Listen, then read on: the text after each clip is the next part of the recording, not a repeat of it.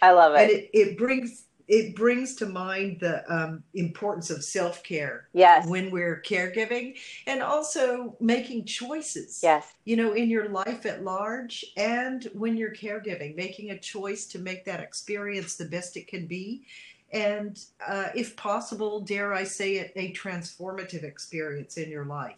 Oh, 100%. Hi, I'm Debbie Howard. Hi, I'm Deb Harlow. We're friends, colleagues, business owners, and caregivers, and we are Women Who Care. We care about the wholeness of the caregiving journey. We care about it today, tomorrow, and on into the future. We care about creating a legacy that makes a difference. And we are Women Who Care.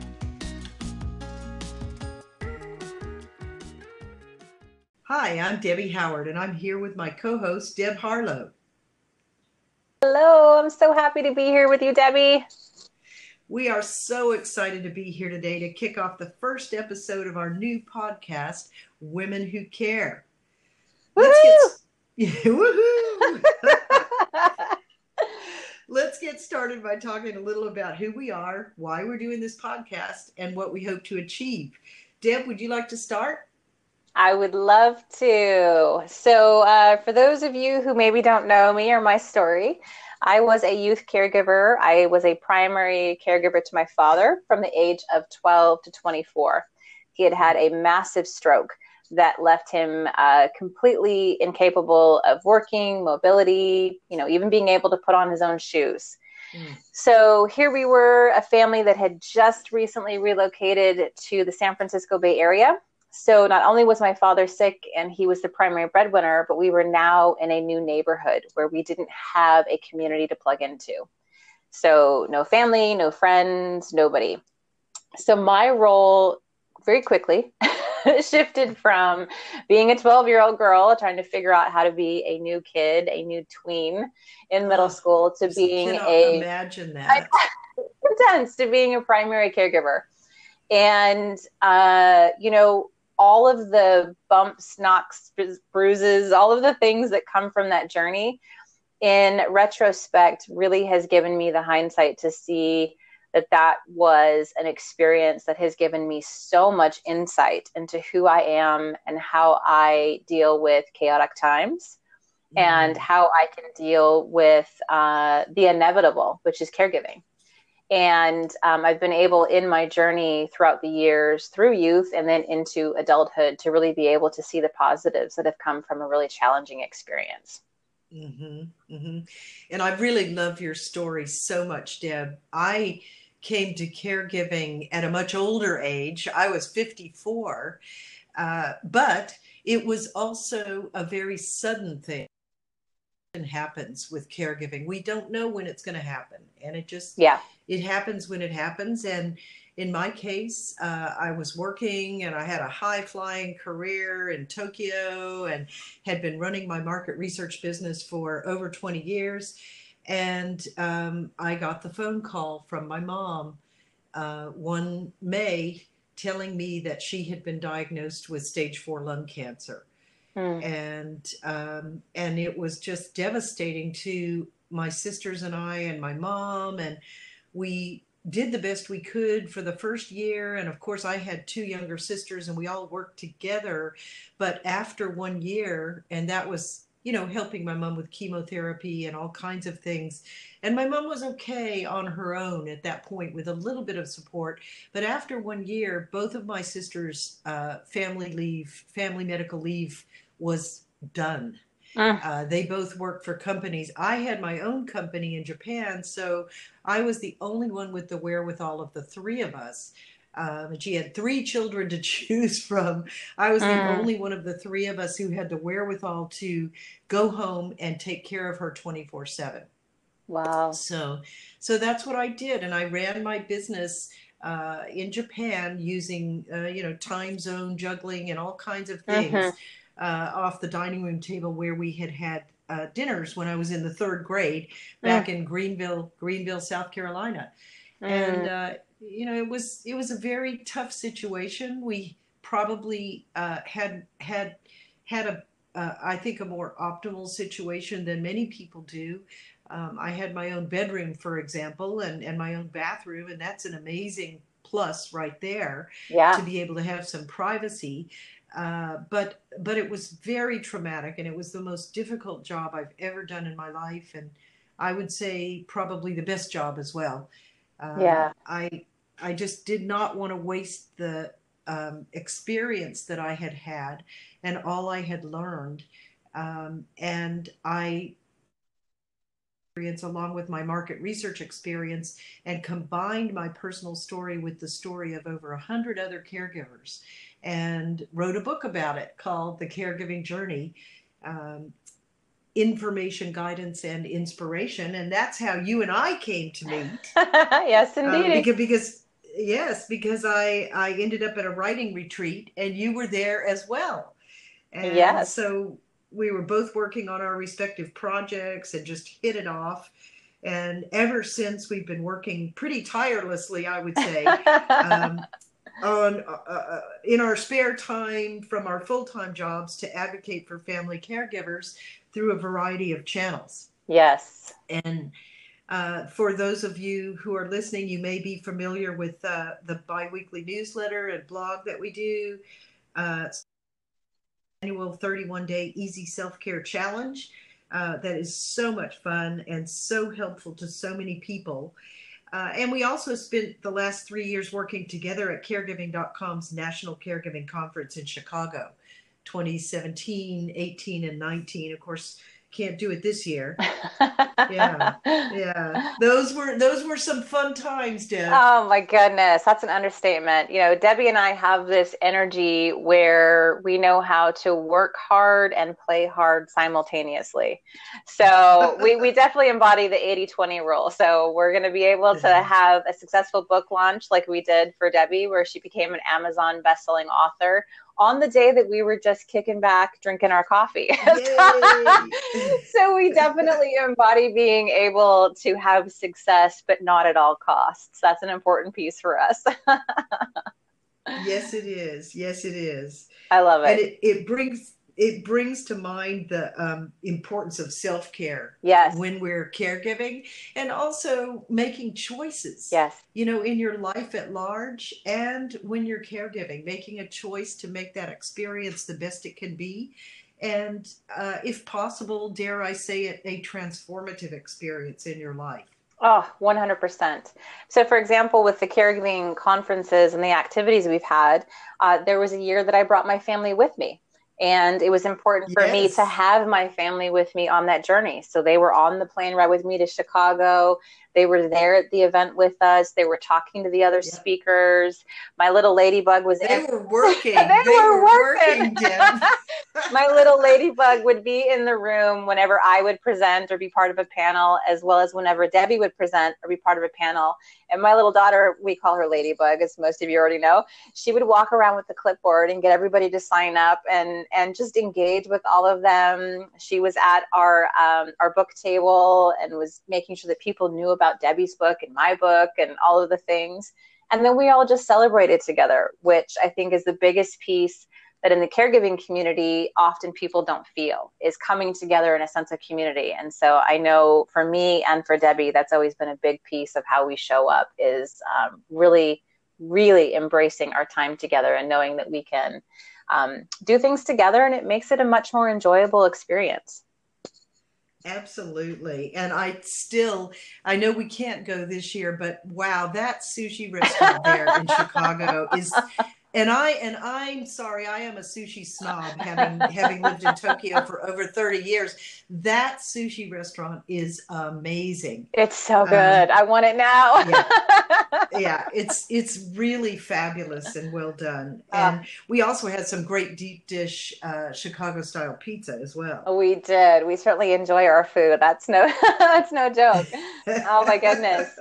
Well, thinking about all the things we've done together, we've also done, the event that we did in Texas for the regional one. Yes, that's right. The Regional Caregiving Conference that was also sponsored by caregiving.com in April of 2019. It's hard to believe that was just about a year and a half ago. I know. And it was such an amazing event right here in my town of Wimberley, Texas, which is a town of about 5,000 people. And we have a lot of activity on the caregiving front in our town, actually.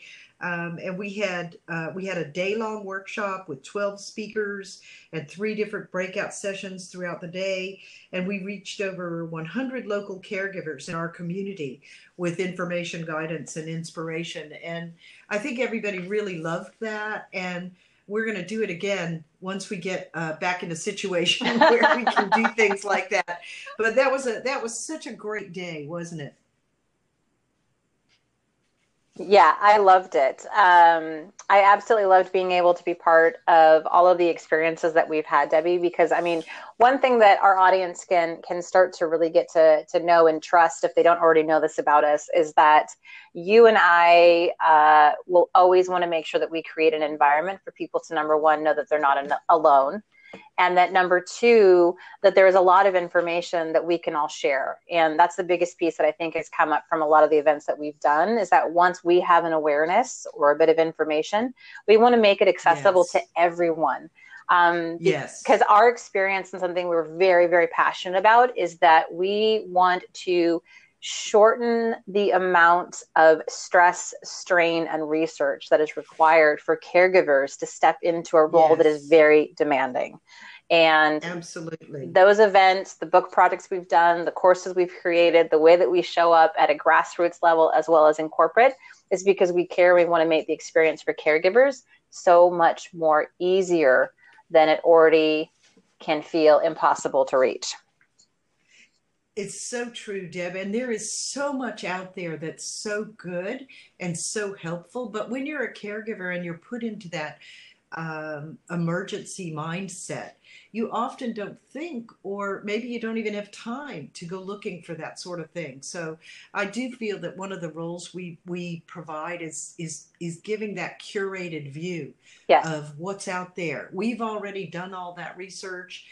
We've done the homework, and it really is a fast track for caregivers in terms of getting them up and running and getting the information and resources they need. Yes, most definitely. Yeah. Through everything we've done too, I have been so touched by the stories of all the different family caregivers and all the different situations we've heard about. Your story, Deb, is amazing. That you were a caregiving at 12 years old, and of course at the conferences we've been at, everyone has a caregiving story, and it's just amazing how many people have already been caregivers, and all the different varieties in experience that they've had. Mm-hmm. Yeah, it's also amazing at the sheer magnitude of the challenge in our society, and just thinking about the United States alone. Um, Over half of the households in America are involved in caring for an adult loved one. Mm. And that, yeah, and it's an amazing, and it's also they're saying 50 million people now, over 50 million adults are taking care of adults over 50. Mm. Okay, so we're talking about adult caregiving. Of course, we can also get into caregiving for disabled children. There are many, many situations, and they are all increasing in our society. And we see that the issue of caregiving is absolutely growing and not going away. Right. It's just something that we're going to be experiencing in our lives from now on. We've got 10,000 baby boomers turning 65 every day Yes, I in the read that. I U.S. read that. I was like, I okay, people, know. that's some basic math. Let's just pay attention. And it's, The math is yeah, there. that's the math is there. Mm-hmm. Yes. And it's also a global issue. Most of my statistics focus on the US, but because of my interest in Nexus to Japan, obviously I'm starting to amass uh, statistics from there as well. And it's very interesting to start comparing different societies and cultures and the way they deal with caregiving. Oh, most definitely. I mean, if you think about just culturally, there's going to be a different way that each country, or even in one country, certain communities, is going to focus on how they care. And I think a big piece probably we're also starting to see is how care for the longest time has been defined as an established grown adult child Mm-hmm. caring for an elderly parent. That's been a large pocket of how Mm-hmm. the care is defined, and or a spouse caring for a spouse that's in need. Mm-hmm. But since then, we've seen whole gambits and all sorts of studies showing the diversity and scope of what the challenges are in caregiving, and that it's not Mm-hmm. just those criteria, right? For the long research that we're finding. And so that it up as being okay. The diversity now opens up a lot of the dialogue. So we're now seeing that caregiving impacts Yes. millennials. We're seeing Gen X Yep. sandwich caregivers, which is myself. We're seeing more and more Yep. males showing up in the caregiving role, and more youth caregivers. I can tell you in my personal experience, because Mm-hmm. obviously youth caregiving is something I'm quite passionate about. It's something that we're Mm-hmm. seeing much more happening now, that more and more youth are being impacted by caregiving for a variety of reasons, right? It could be that now suddenly a grandparent lives in the home, and so now there's that impact. Sandwich caregiving Yes. definitely has an impact of the youth that's in the home being involved on some level of the caregiving. And Yep. it's just, Mm-hmm. I think what it does is it really broadens our awareness to be able to understand that the Mm-hmm. demographics of caregiving are expanding, and they really are. The times are Yes. changing. I know that sounds cliche, but the times are changing, and we're seeing that systems Yep. are not able to meet the needs of the times are Yeah. changing. And so, as with most Yes. things, it's kind of like a grassroots effort, if you will, that we change it from inside of our homes, impacting the way things are happening outside the homes, the way that the Yep. structures support the individuals. And I can tell you right now, with what we're certainly feeling about that diversity, we're in the midst of a pandemic. And most definitely, Yep. as we have seen in all of the conversations that are taking place in the caregiving communities, COVID has certainly served as a catalyst for us to look at every single household becoming aware of caregiving in a new way. And Yes, it every single has. household is also feeling some sort of a responsibility with caregiving, because we're all indoors together. We're starting to Mm-hmm. see the nuances of what it looks like, and Mm-hmm. how Yep. caregiving can be something that you can become one at any given time, without planning, without preparation, Yes. without conversation. You can go to bed one night and wake up the next morning, and suddenly you're a full-time caregiver. Yeah. That's right. And That's when right. you were speaking into Yep. your story, that was similar to us.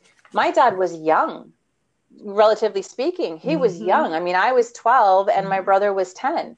There was no plan. There was no Wow. conversation. There was no, oh, this is coming. No. And so I really, really Yep. feel that. I feel that compassion and that empathy in my journey, and why I'm being even more involved in the caregiving community, and that it can happen at any time.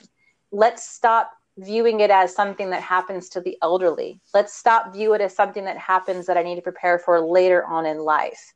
Let's have a plan now. Let's have the conversations now. Let's prepare ourselves for that journey, because it is coming.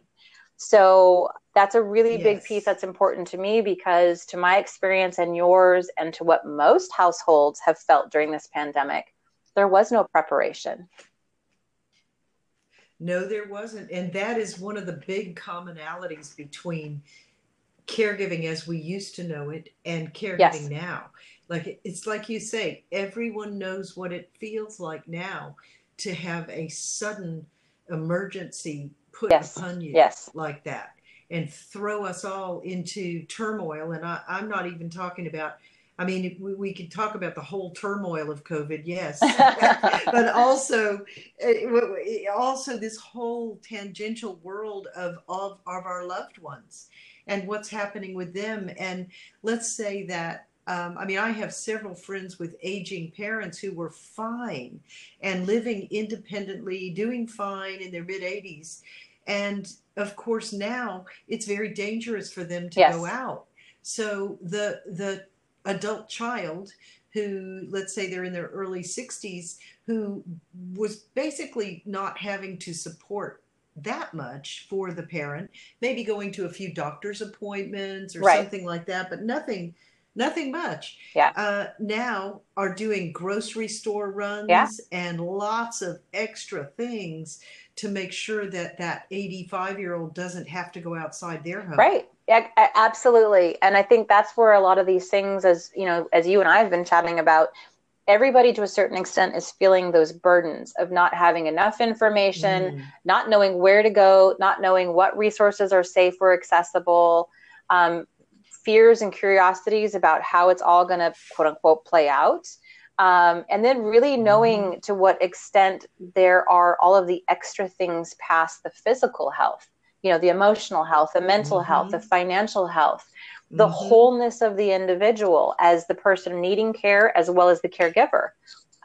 You know, you spoke into Mm-hmm. something super powerful where my mom is completely independent. I mean, she owns her own home, she has her car, she's just flitting about in her normal life, and she's basically fine. She She was, you know, was. totally living her life. We live 500 miles away. So anytime there was a need, Mm-hmm. I needed to figure out a plan that I could provide solutions for at a distance.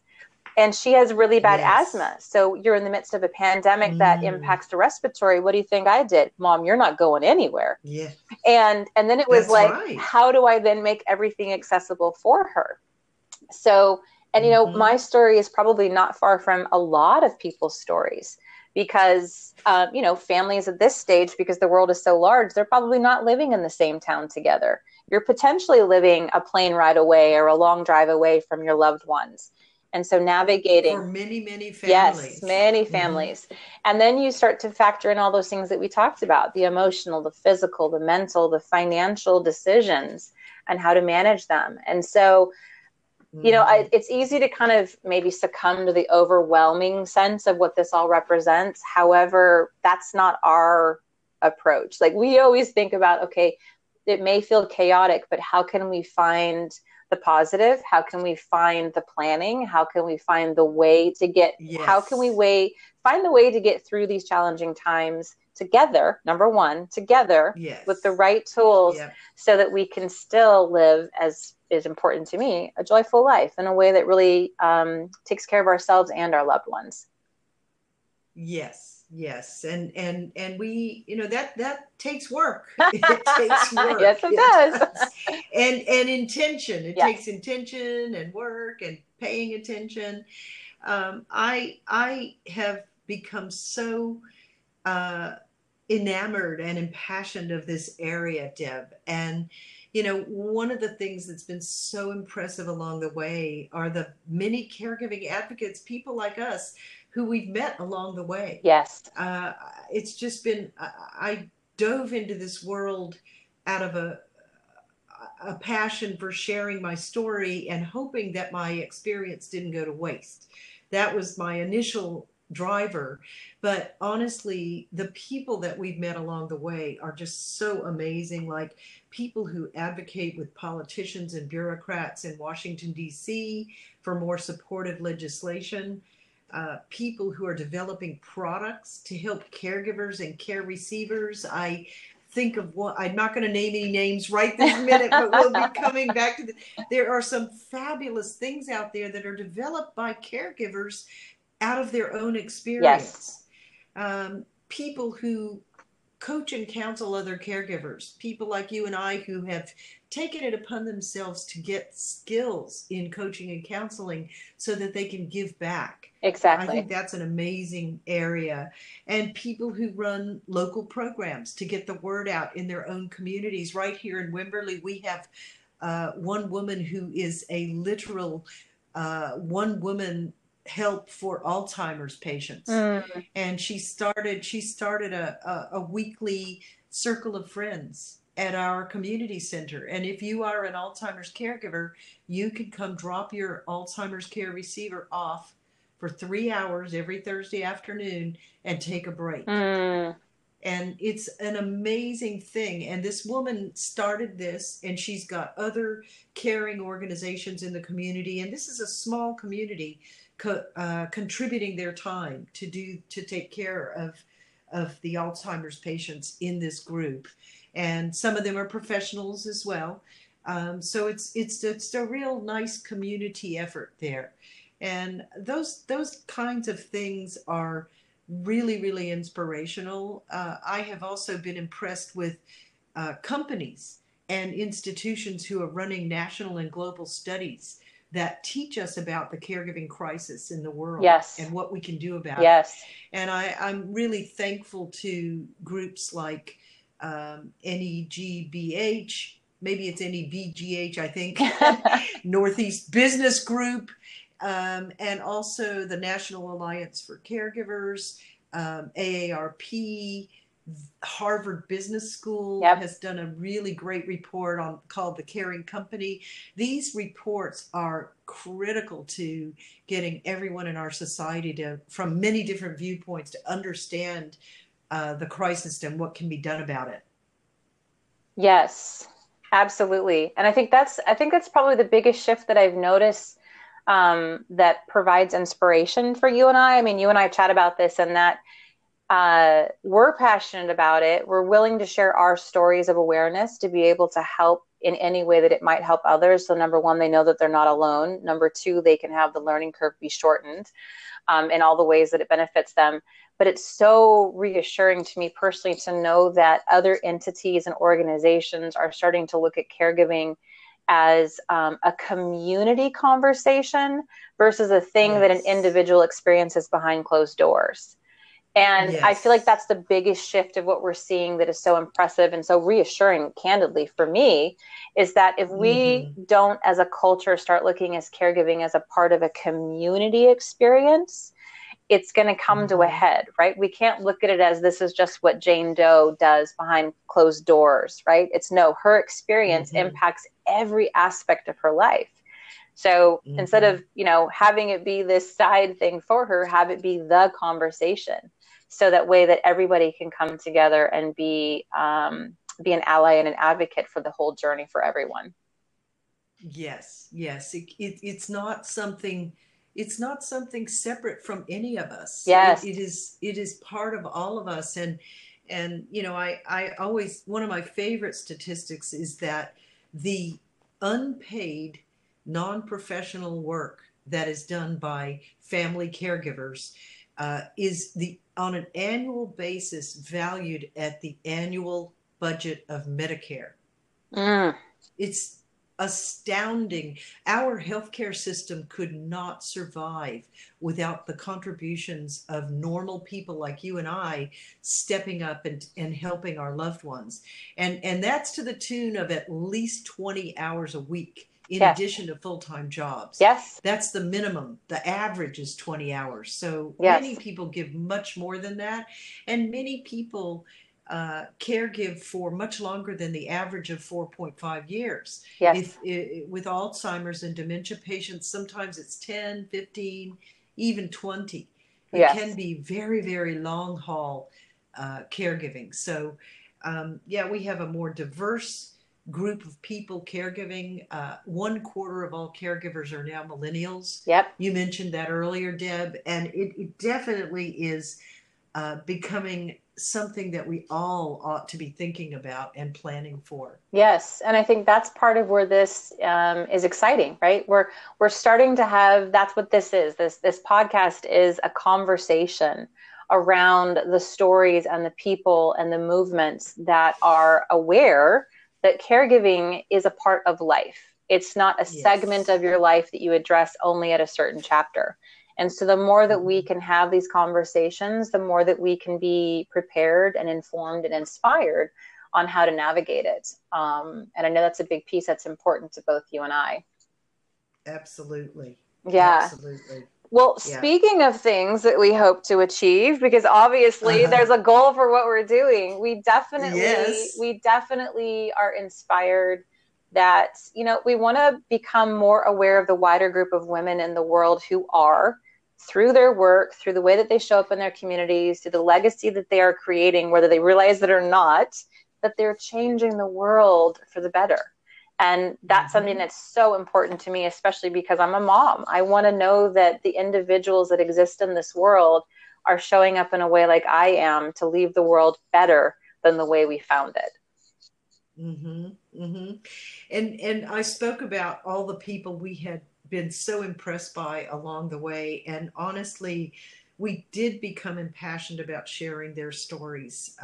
People who are directly caring for their loved ones, and those who are caring for their wider communities through their outreach and their work. It's just it's when you if you it's kind of a funny thing when you look at things from a negative viewpoint, you see negative things.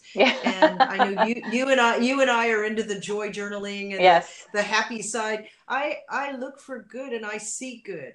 And Right. I refuse to have anybody tell me differently. I'm not Yeah. going to take it. Yeah. Because I have seen some amazing, amazing people out there doing amazing things. And it's just very exciting to be a part of that and to use the digital means that we have at our hands today to share that out. Yes. Yeah. I would say that, as I've told a lot of people, if you want to know the testimonial for the work that I do is actually working, just look at my life. I'm a living, breathing testimonial that you can go through some of the most insurmountable challenges and still come out joyful, living a life of purpose. And Yes. that's the type of energy that I embody. That's the type of energy that you embody. And that's the type of energy that everyone that we get a chance to be blessed to have on this show embodies as well. And that they Mm-hmm. took really challenging scenarios and situations and experiences and they navigated them to the best of their ability. And then as they came out the other side, they cared Mm-hmm. enough. Hence, women who Mm-hmm. care, they cared enough to say, I'm not just going to squander my life experience and journey and just keep it in my back pocket, right? They're going to say, I'm going to go Mm-hmm. speak my message to the world so that others might, number one, just know that they're not alone. And I Mm-hmm. think that's really important. And again, if I can shorten the experience of research, stress, strain, finances for somebody by just hearing how I did it or how you did it or how the next person did it, that is invaluable because as a caregiver, we don't have time to waste. We don't have resources to waste. We don't have energy No, to waste. no. And Yeah. some of the best resources are the people who have already done it. Oh, Anyway, hands down. Yes, I mean, totally. Right. Because I don't they want to have feet on the hear ground. about it. Yeah, I don't want to hear it. I really, really couldn't say how much I've learned from the other caregivers. Yes. People just like us who were not professional nurse. You've taken nursing, Deb, but I certainly haven't, being in marketing, right? And Right. I tell you what, that was one hairy situation. Yeah.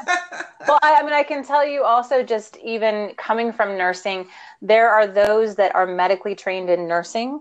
And when they become caregivers, it's still a different experience. Mm, Yes, you might know how to administer the wound care, or yes, you might know how to administer an injection or this versus that, but it's still your loved one in front of you. And mm-hmm. all the training in the world will potentially go out the window to some degree when Yeah, it's you in that scenario with your loved one. And yeah. so That's again, firsthand experience is so important. I don't want to have book knowledge when it comes to caregiving. I want to have human hmm knowledge. And that comes right. from hearing the stories of those who have lived these experiences. That's right. That's Yeah. right. So I know definitely for the why Debbie and I came together is that, in short, our mission with the Women Who Care podcast is to truly showcase the caring spirit. And I know I've used the word care a lot, but it's because it's so important to us. Because if you care about something, you value it and you protect it and you nurture it and you make sure that it is cared for.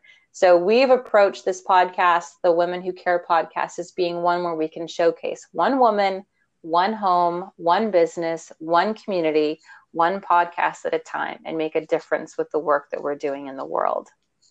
I love that, Deb, and I really am so proud to be working on this with you. And our goal, to bring enlightened perspectives from women who care about things like health, well-being, and wholeness for themselves as well as for those around them, and also for the legacy impact they make through their work.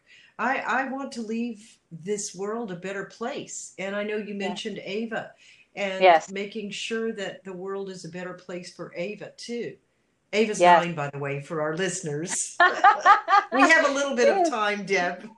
Yes, but I mean, think about it. So in the work that I do, in particular for making the world a better place for my daughter, I also do work with girls. So I do girls empowerment workshops, and it's I because I love really that. want the future generations to understand how they can trust their experience and trust their innate gifts, because caregiving is going to impact them even as young as my daughter, who's 9. Mm-hmm. So, I'm passionate about caregiving in the capacity of dealing with youth as well as dealing with individuals in the sandwich phase of caregiving.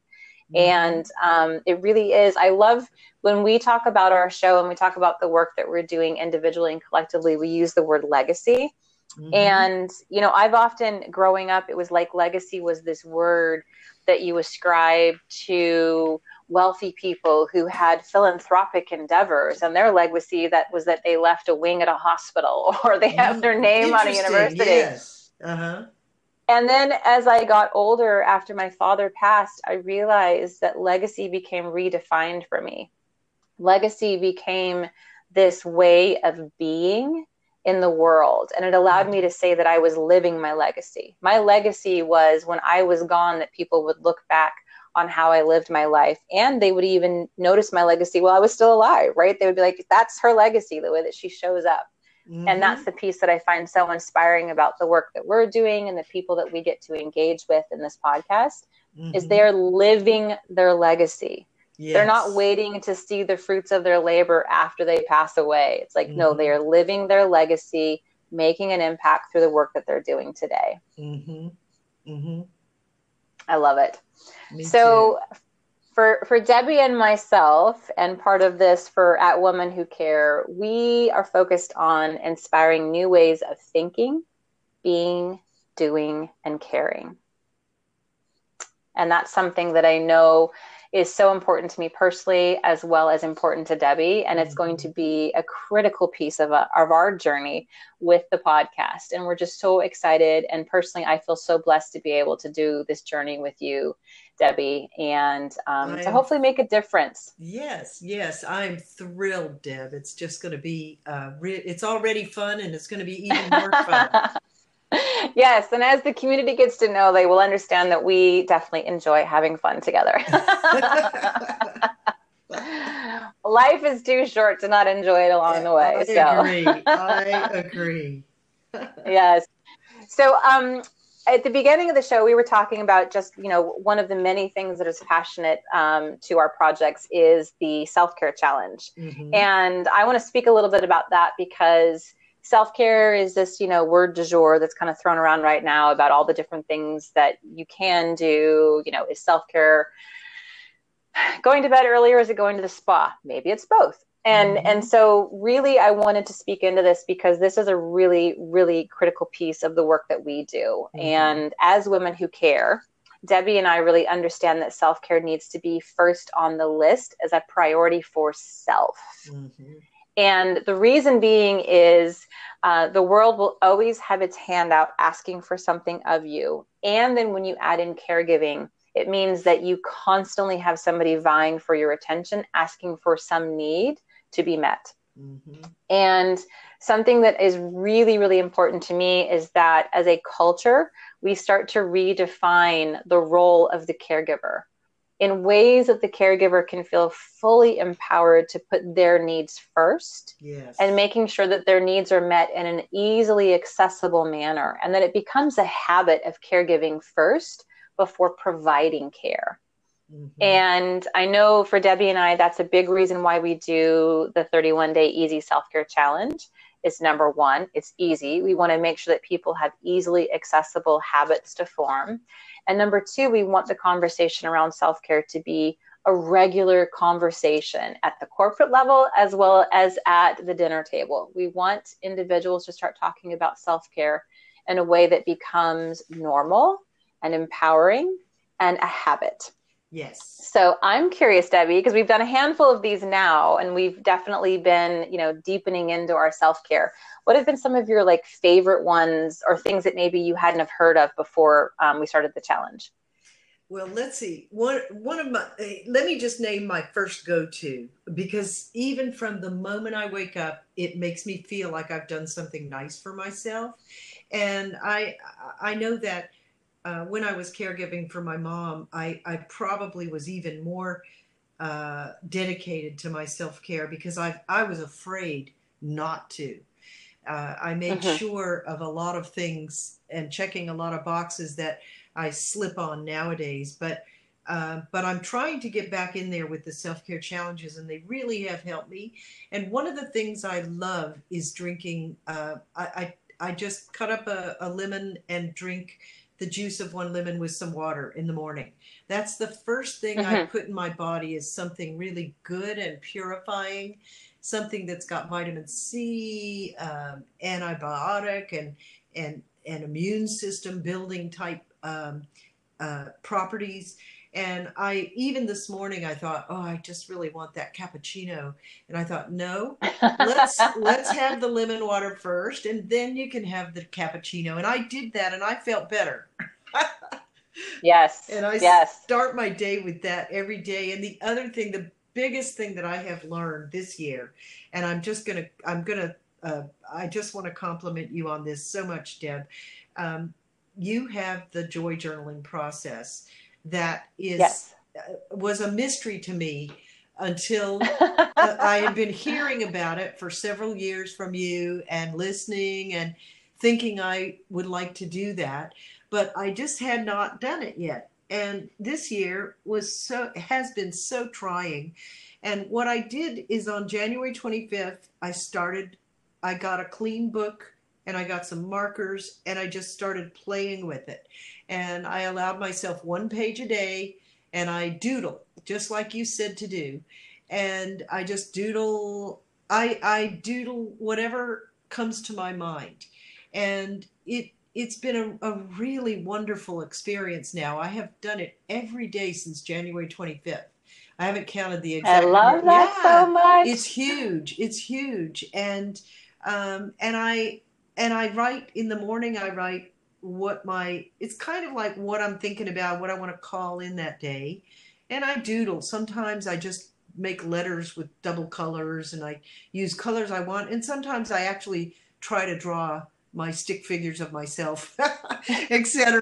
But it's fine. I draw some flowers off my back deck, or, I draw whatever I Yes. want, and I don't judge my drawing, which is, not Yes. exactly fabulous, but that's okay. I'm not trying to be in an art gallery. I'm trying to have a short meditative moment to myself in the morning, Yes. without digital, without anything. Yes. I used to grab my phone first thing out of bed.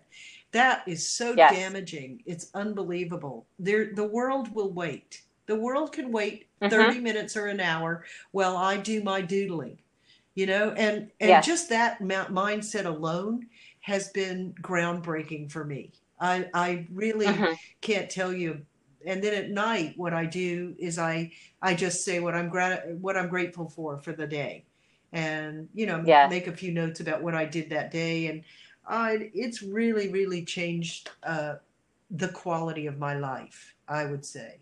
Oh, I love that so much. Oh my goodness. Thank you for Well, that, Deb. um, Thank you for that gift. my pleasure. Yes. Well, we'll definitely, through the podcast and through the other things that we do together, for those that are curious about joy journaling, you will certainly hear about it from me, because it is my ride or die go to. I have been joy journaling since I was 12. I know, that's so And amazing, Deb. I want to say I'm a little bit older than 12 now. So I've been doing it for a while. And and I can tell you that it has evolved throughout the years into where it was the mechanism of my sanity when I was Mm, young, in a mm, really, really challenging situation where none of the adults in my life were able to hear my needs. mm. And then as I went off into school and adult and into psychology, sociology, and nursing, I was able to then add the science behind the practice that I had already been doing intuitively as a youth. So it's grown into this thing where I'm like, I'm the living, breathing testimonial of this works, and I can also give you the science. Well, and yes. So if you need the science, you can have it, because I have that from Harvard as well. Absolutely. And I know that Ava has been joy journaling since she was 3, right? Yes. So actually, little, sidebar about this. So talking about self-care, number one for me is water as well. I wake up and I guzzle a big, massive mason jar of water because I'm made of water. So when I wake up, I'm instantly dehydrated. I also have removed technology. So I don't wake up to the cell phone. I wake up to other things. So I don't want to reach over, turn the cell phone off, and then start looking. Yep. That's been a really big catalyst for me.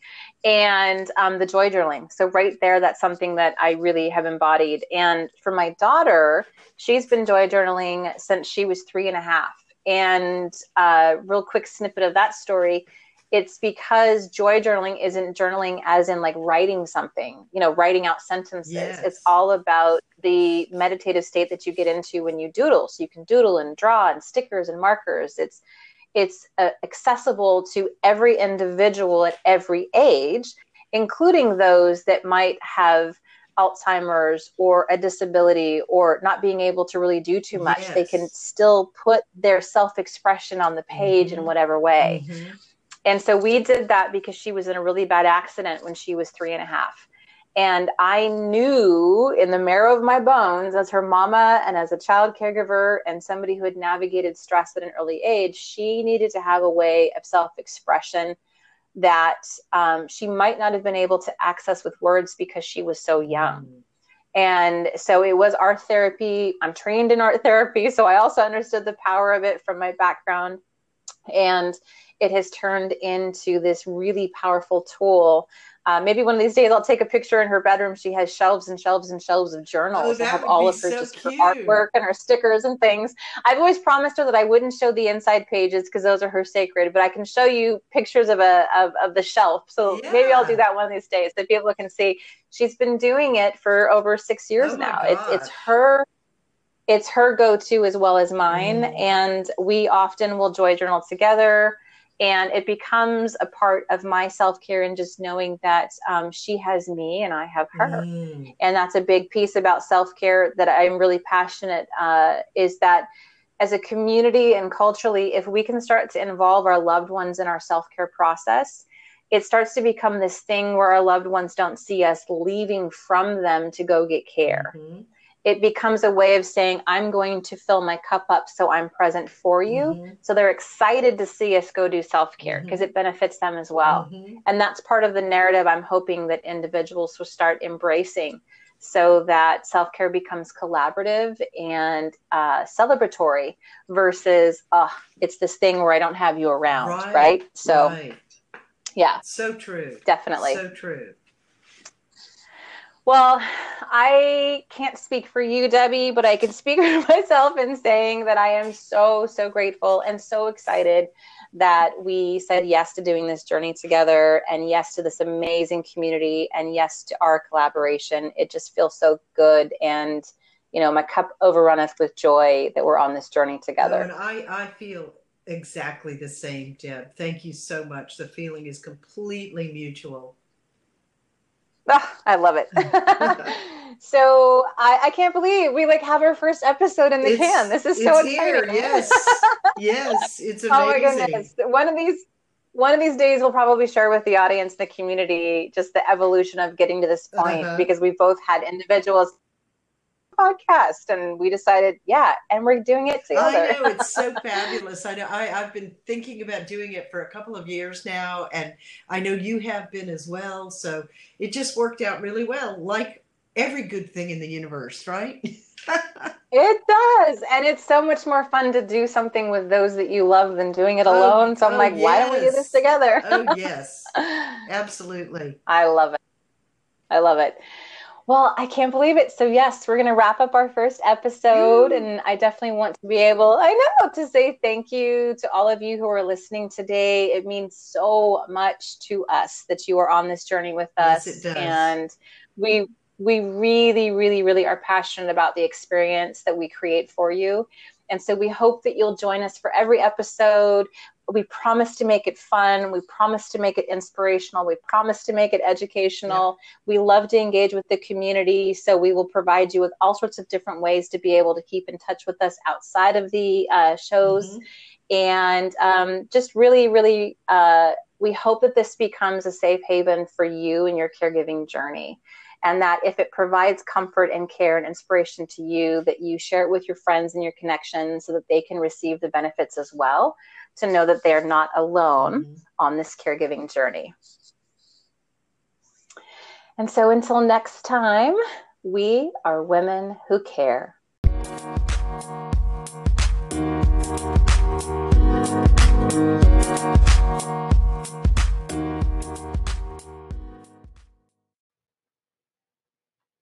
Okay, caregiving community, thank you so much for tuning in to Women Who Care. If you enjoyed this episode, please take a moment to rate, review, subscribe, follow, and share. You can also connect with us over on Instagram. Until next time. Hi, I'm Debbie Howard. Hi, I'm Deb Harlow. We are friends, colleagues, business owners, and caregivers. We envision a future where caring is not only normalized, but where it's also honored and celebrated. Please join us in making this possible. And we are Women Who Care.